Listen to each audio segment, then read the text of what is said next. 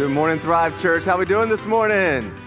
All right, well, welcome you guys here, and also all of those who have joined us online today for the wrap-up of our Stranger Things series. If you have your copy of God's Word, turn to Judges chapter 1 this morning. Judges chapter 1. Well, I was in Nashville a few weeks ago, and one of the things I like to do when I'm traveling is I have a national YMCA membership, so I go work out at other gyms. And this one in Nashville was really nice, but one thing about Nashville, again, Tennessee is a little different than here. It was very overtly Christian, like very overt scriptures everywhere and all that. And as I was doing some deadlifting, I looked up above me, and on the wall, the scripture said, Philippians 4:13, I can do all things through Christ who strengthens me. And I saw that. And if you've been coming to Thrive, you know my rub with how we use that verse. Because what I imagined is somebody getting there, they're going to, I can do it. I can do 450 and just locking it out and just, through Christ, I can do anything that I want to do. Now, there's a problem. Number one is that that's not what that verse means. That verse means, and Paul was saying, that whether he had a lot or had little, whether he deadlifted 450 or not, he was content. That Christ could give him the gift of contentment in any situation he was in. However, what we've turned it into, we call it eisegetical. We take one scripture and we turn it into, if God is with me, I can do anything I want to do. And everything I want to do, and I will be successful in everything. You guys remember the Tim Tebow phenomena, right? He had Philippians 4:13 over here. He didn't make it as a quarterback. He couldn't do all things through Christ who strengthens him. What he should have had that verse on there is that I can be content being an NFL quarterback or being a commentator. I'm going somewhere with this. This is very important. In Philippians 4:13 on the gym, on your coffee mug, as you're facing the day you look at it, you're drinking that nice black golden oil, I call it, to fuel your body, to fuel your mind. And you're looking at saying, I can go to this job I hate. I can do anything I want to do through Christ who gives me the strength. Sounds good. But it's taken out of context, number one. And number two, what I want to talk about today is something that I think is detrimental to growing in your faith. See, being in pastoral ministry as many years as I have now, I've been able to see people who begin to follow Jesus and walk away from Jesus. I get to hear stories of why people walked away from their faith. I get to experience that part of it. And one of the reasons is what I want to talk about today, because we have a misunderstanding of what success is in Scripture and what it means for God to be with us in all things that we're going through. And it's very clear in Judges 1:19, and this strange verse in the Bible that we're going to look at today, of how this played out in Israel's life. So Israel, right now, Joshua's gone, the leader's dead, Moses has been gone, now Joshua's gone. Instead of God raising up another leader, it's the time of judges. Now, this doesn't mean that they had black robes on and they hit a gavel all day calling cases in court. That's not what the judges were. If you could think of a good word for the judges, they were like super leaders. Like Samson, superheroes, people that were just amazing leaders that God would rotate through, and they were going through helping Israel in their military conquest of the land that God had promised them through Joshua and Moses. So 340 years this season of Judges lasts. And in Judges chapter 1, Israel has been mopping the floor with their opponents. They've been on a streak, a win streak, but they hit a snag. And one of the scriptures that we're going to look at today is one of the most misunderstood and most confused scriptures, especially among those who are agnostic or atheist. And it says this in Judges 1:19. The Lord was with the people of Judah, and they took possession of the hill country. That's a good thing, right? But they failed to drive out the people living in the plains who had iron chariots. If you have different versions of this, some versions will say, but God failed to drive them out. And so anybody who's a skeptic would say, well, can't God do anything he wants to do? Isn't he all powerful? Why couldn't he drive them out? But when you look at the Hebrew breakdown of that, the word God is not in the second part. That's why the New Living Translation translates that so well. But they, who's they? Judah, failed to drive them out. So whether your version says God, or whether it says they, or Judah, whatever, here's the problem with that. What this verse says is this: God was with Judah, and they could not defeat another army because the army had superior military technology. But if God was with them, does the military technology matter? Does it matter that these people of the lowlands, the bad guys, had these iron chariots? Because in that day and time, only Egypt had iron chariots. I mean, in our day, it'd be like a stealth bomber or like a nuclear tank, something crazy. But these guys got that technology, and Israel could not defeat them. But the previous verse says God was with them. See, and our equation is this: if God is with you, shouldn't you have success in those situations? Shouldn't you always win against the bad guys? And that's why I brought in Philippians 4:13, because the westernized mindset of Americanized Christianity is everything in Christianity should be up and to the right. Life will always get better, and we will get a fairy tale ending because we follow Jesus. If you've lived in any amount of time, you can attest that that's not the truth. What does it mean for God to be with you then? What does that really mean? What is the true version of biblical success? And I want you to take this away from today's passage, is this: just because God is with you does not mean you're always successful. Welcome to Thrive Church. I'm glad just to rain on your parade today. But I want to break this down. Just because God is with me and God is with you through Christ doesn't mean that you're always going to experience success. And the reason that we don't understand this, and some of you are like, man, what does this even mean then? Because well, I thought God would make me successful and I can do all things through Christ and no weapon formed against me shall prosper and all that. So what is this? The problem is we have a warped view of two things primarily in America when it comes to the Bible. The warped view of biblical wealth, number one. We think wealth is the money you have. Remember Lifestyles of the Rich and Famous? Some of you guys are old enough to remember that? And so we view these celebrities as being rich. What God views as rich is not what we view as rich. God looks at the person who's struggling, or the person in a third world country who's generous with their wealth. He says, they're rich. Then he looks at the celebrities who are spending everything on themselves and they're still depressed. He says, they're poor. But our view is the more money, the more success. Well, to quote a famous prophet, more money, more problems. See, even in that, our view is warped. You're not rich if you're not generous with your finances. That's what God says. But we think, no, being rich is how much my paycheck is. The same thing with success. We think success is always winning, always getting the outcome that we want, always getting our prayers answered according to the agenda that we lay on the table for God. And that is the reason so many people end up walking away from their faith, because they don't understand the biblical view of success and what God views as successful and what we view as successful. And probably the most biblically successful person ever was the Apostle Paul, like according to Scripture. But what was leveraged against him in the first century was this Greco-Roman and this Greek gods, this view of that if bad things happen to you, it's because you deserved it. That's karma. And karma's not any part of Christianity, because you can't have grace and karma, right?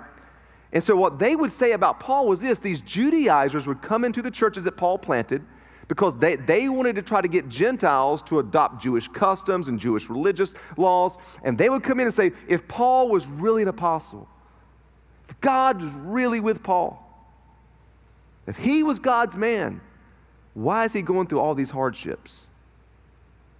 And the Apostle Paul had to fight against that mentality that was being used against him, worldly success versus biblical success. I mean, Paul gives you in 2 Corinthians, and I love this here, chapter 11, he gives you kind of a synopsis of some things that he faced. 5 times I received from the Jews 40 lashes minus 1. That's the same things, the cat of nine tails, that Jesus also got beat with too. 3 times I was beaten with rods. Once I was pelted with stones. 3 times, he's not counting or anything, right? I was shipwrecked. I spent a night and the day in the open sea. I have been constantly on the move. I have been in danger from rivers, in dangers from bandits, in danger from my fellow Jews, in danger from the Gentiles, in danger in the city, in danger in the country, in danger at sea. Do you get the point here? In danger from false believers. I have labored and toiled and have often gone without sleep. I have known hunger and thirst and have gone without food. I have been cold and I have been naked. Besides everything else, I face daily the pressure of my concern for all the churches. The Apostle Paul, that was like his ministry resume. That's what his life was. It wasn't going from revival to revival. The Apostle Paul didn't have a jet. Like, I saw some guy the other day, somebody was so excited that a pastor got a jet, that God's with him, so he's got a jet. See, we're sick. We view success, golden watches and really nice cars. Paul had the exact opposite. So he went from failure to failure according to what people viewed as failure. He went from disappointment to disappointment as we view disappointment. But Paul knew something we didn't know. He knew what biblical success was. And that's what I want to share with you today. Because my fear is we don't understand biblical success. We don't understand what being successful really is. And this helped me out. When I planted my first church, I was warped with what success is. I had a conversation with someone outside about the value of our online campus, and that we value our online campus. It's not just a streaming service, it's a campus. And the thing is, a lot of pastors rail against online campus. You know why? Because they get their approval from how many are in the building saying amen. Because they think that's success. And we go around saying, whoever's got the most people, they're the best leader. I know pastors that pastor 50 people, and they are some of the most faithful and some of the best leaders I've ever seen in my life, and they will never be on a magazine, and they will never be on TV. But it's this warped view. And when I was in Florida, can I tell you, when I launched my first church, I was young, I was naive, and what I viewed as success was everything up and to the right. And what I experienced after we launched was not that. I didn't realize what I'd gotten into in ministry, which I love what I do. I didn't know then what it was, and I thought I was failing. I felt depressed, I felt discouraged, and I wanted to give up and quit, just quit ministry altogether. And when the Lord moved us here to Virginia, we came from the church plant did do well, and things did do well there. We came to a church that was smaller than that church. It was 20 people in this building. I mean, can you imagine that? I could have shot a shotgun or bazooka 4 ways and not hit anybody. But what helped me mentally was something that someone said to me, and they taught me what success is. And it changed my whole view of what success really is. And that's what I want to help you with, because here's my fear. If we get this confused, we're going to equate God's presence in us with what happens around us. Say it one more time. If we get this whole thing about success confused, you're going to equate God's presence in you with what's happening around you. If that would have been your story or my story in 2 Corinthians 11, we've been asking, why me, oh God? Are you really for me? Look at all that I've been through. What are you doing? We would have been angry at God. The Apostle Paul didn't do that. He knew something that so many of us don't know. We don't understand what true biblical success is. And my fear is some of you may walk away from your faith because you feel like God didn't come through, because you think success is God was with Judah and they drove out the superior army. There's sometimes that'll happen for you, and there's sometimes it won't. I see people all the time post online, if he shut the mouths of lions for Daniel, he can do it for me. Yeah, he can, but we also read in Hebrews that there were believers he didn't shut the mouths of lions for, and their whole families were eaten. Was God with them? Did God forsake them? No, and none of us would say that. But we have to understand what it means to truly be a Christ follower. And I want you to really copy and paste this into your terminology. I want you to do this here, and here's what we have to do. We have to pursue a servant's heart instead of a seemingly successful life. If you're a follower of Jesus, your pursuit is not success up and to the right. It's pursuing a servant's heart no matter what. See, surrendering to the Lord Jesus does not mean I just attend church. It doesn't mean I think the Bible's cool and I believe in that guy, he died on the cross. Being a follower of Jesus means surrendering your whole life to the Lord. Now it happens more and more over time, but it's saying I will serve you no matter what the situation is, just like Pastor Keith said earlier with Shadrach, Meshach, and Abednego.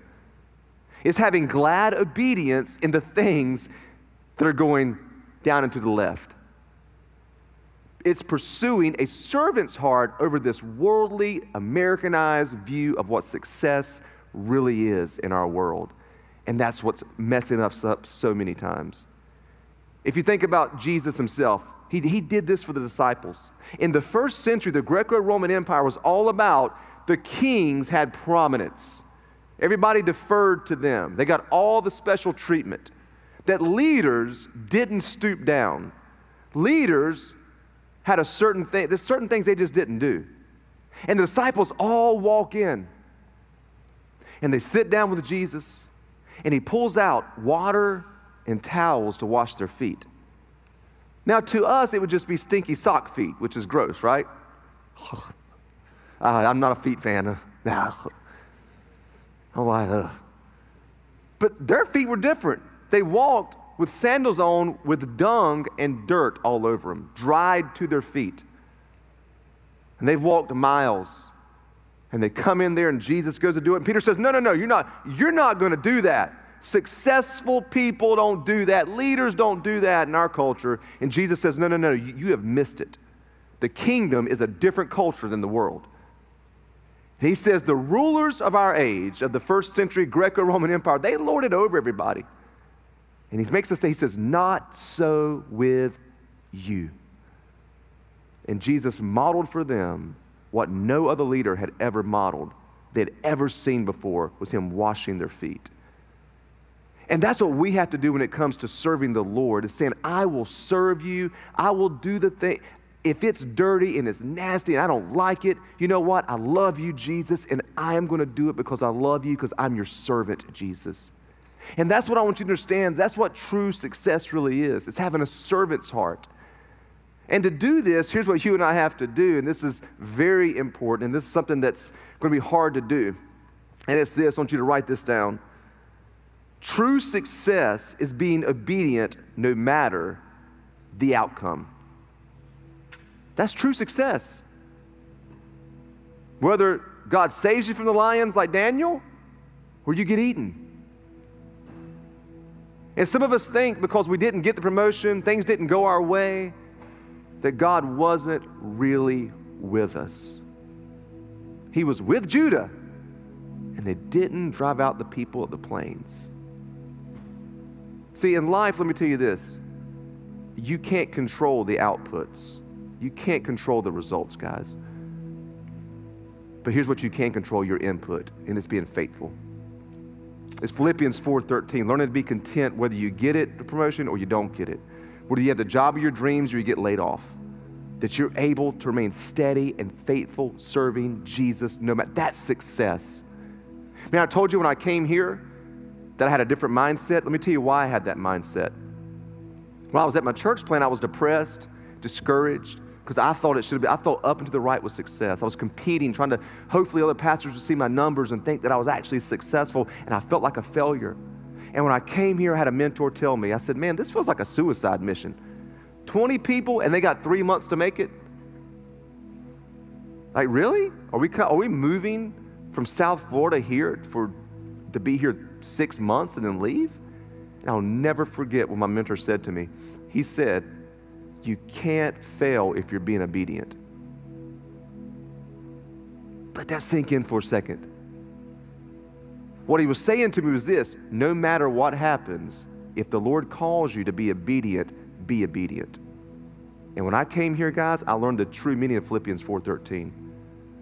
That this time 10 years ago was my first weekend at this church. I remember walking here, just like yesterday. We still have a few of the guys who were originally part of that team. I remember getting the report in, and we had 21 people on that weekend in church. And I was happy and I was content because I began to flip the script to understand, you know what? I can be content no matter what. And I did that for years until COVID hit. And here's what the Lord told me during COVID. I was discouraged. I didn't know what was going to happen with the church. Nobody knew, right? Churches had never been shut down for that long. Anxiety was creeping up. I mean, I just went through a lot of stuff. And then when we reopened, everybody thought, all pastors thought you'd be up and to the right again. Because that's what my whole ministry had been here at Thrive, up and to the right, up and to the right. It was just like, man, this is great. It's like the roller coaster just keeps going up. And when we got back into it, it was shaky, man. It's like, I mean, we couldn't get a grasp. And the Lord told me, he said, Kevin, I'm going to teach you something. You've been faithful while it's always been fruitful. But I'm going to teach you faithfulness when you're not seeing results and up to the right. Because, guys, I'm a results-oriented leader. I don't work out. I train in the gym. I want to see results. I want to see those weights going up. I track it. I want to see my diet. Results are my finances. Everything I do is results-oriented. My son's Pee Wee League won the championship yesterday. Undefeated. I want to see, right? That's good and bad. I'm glad you applauded that, but that can be a double-edged sword, and it was to me. Because I got discouraged, and I started facing depression once again. And God said, you know what? I'm going to teach you how to be faithful when you don't see results. I'm going to teach you to continue to put inputs in when you're not getting outputs. And I'm going to teach you how to be content without the results. And that's what happened to me. And that's what I want to happen to you guys. I want you to understand what success really is. I don't know what you're facing.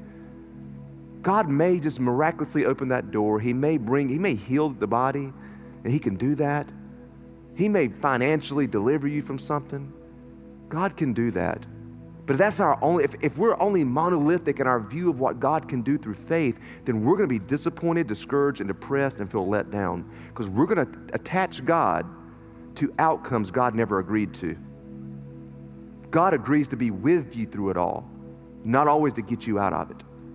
He agrees to conform you to the image of his Son during trials, not to always escape you from the trial. And that's what success is. If you're faithful during the trial and you're leaning into Jesus and you're being honest with him and it hurts and you're going through it, you are successful no matter what the circumstances look like around you.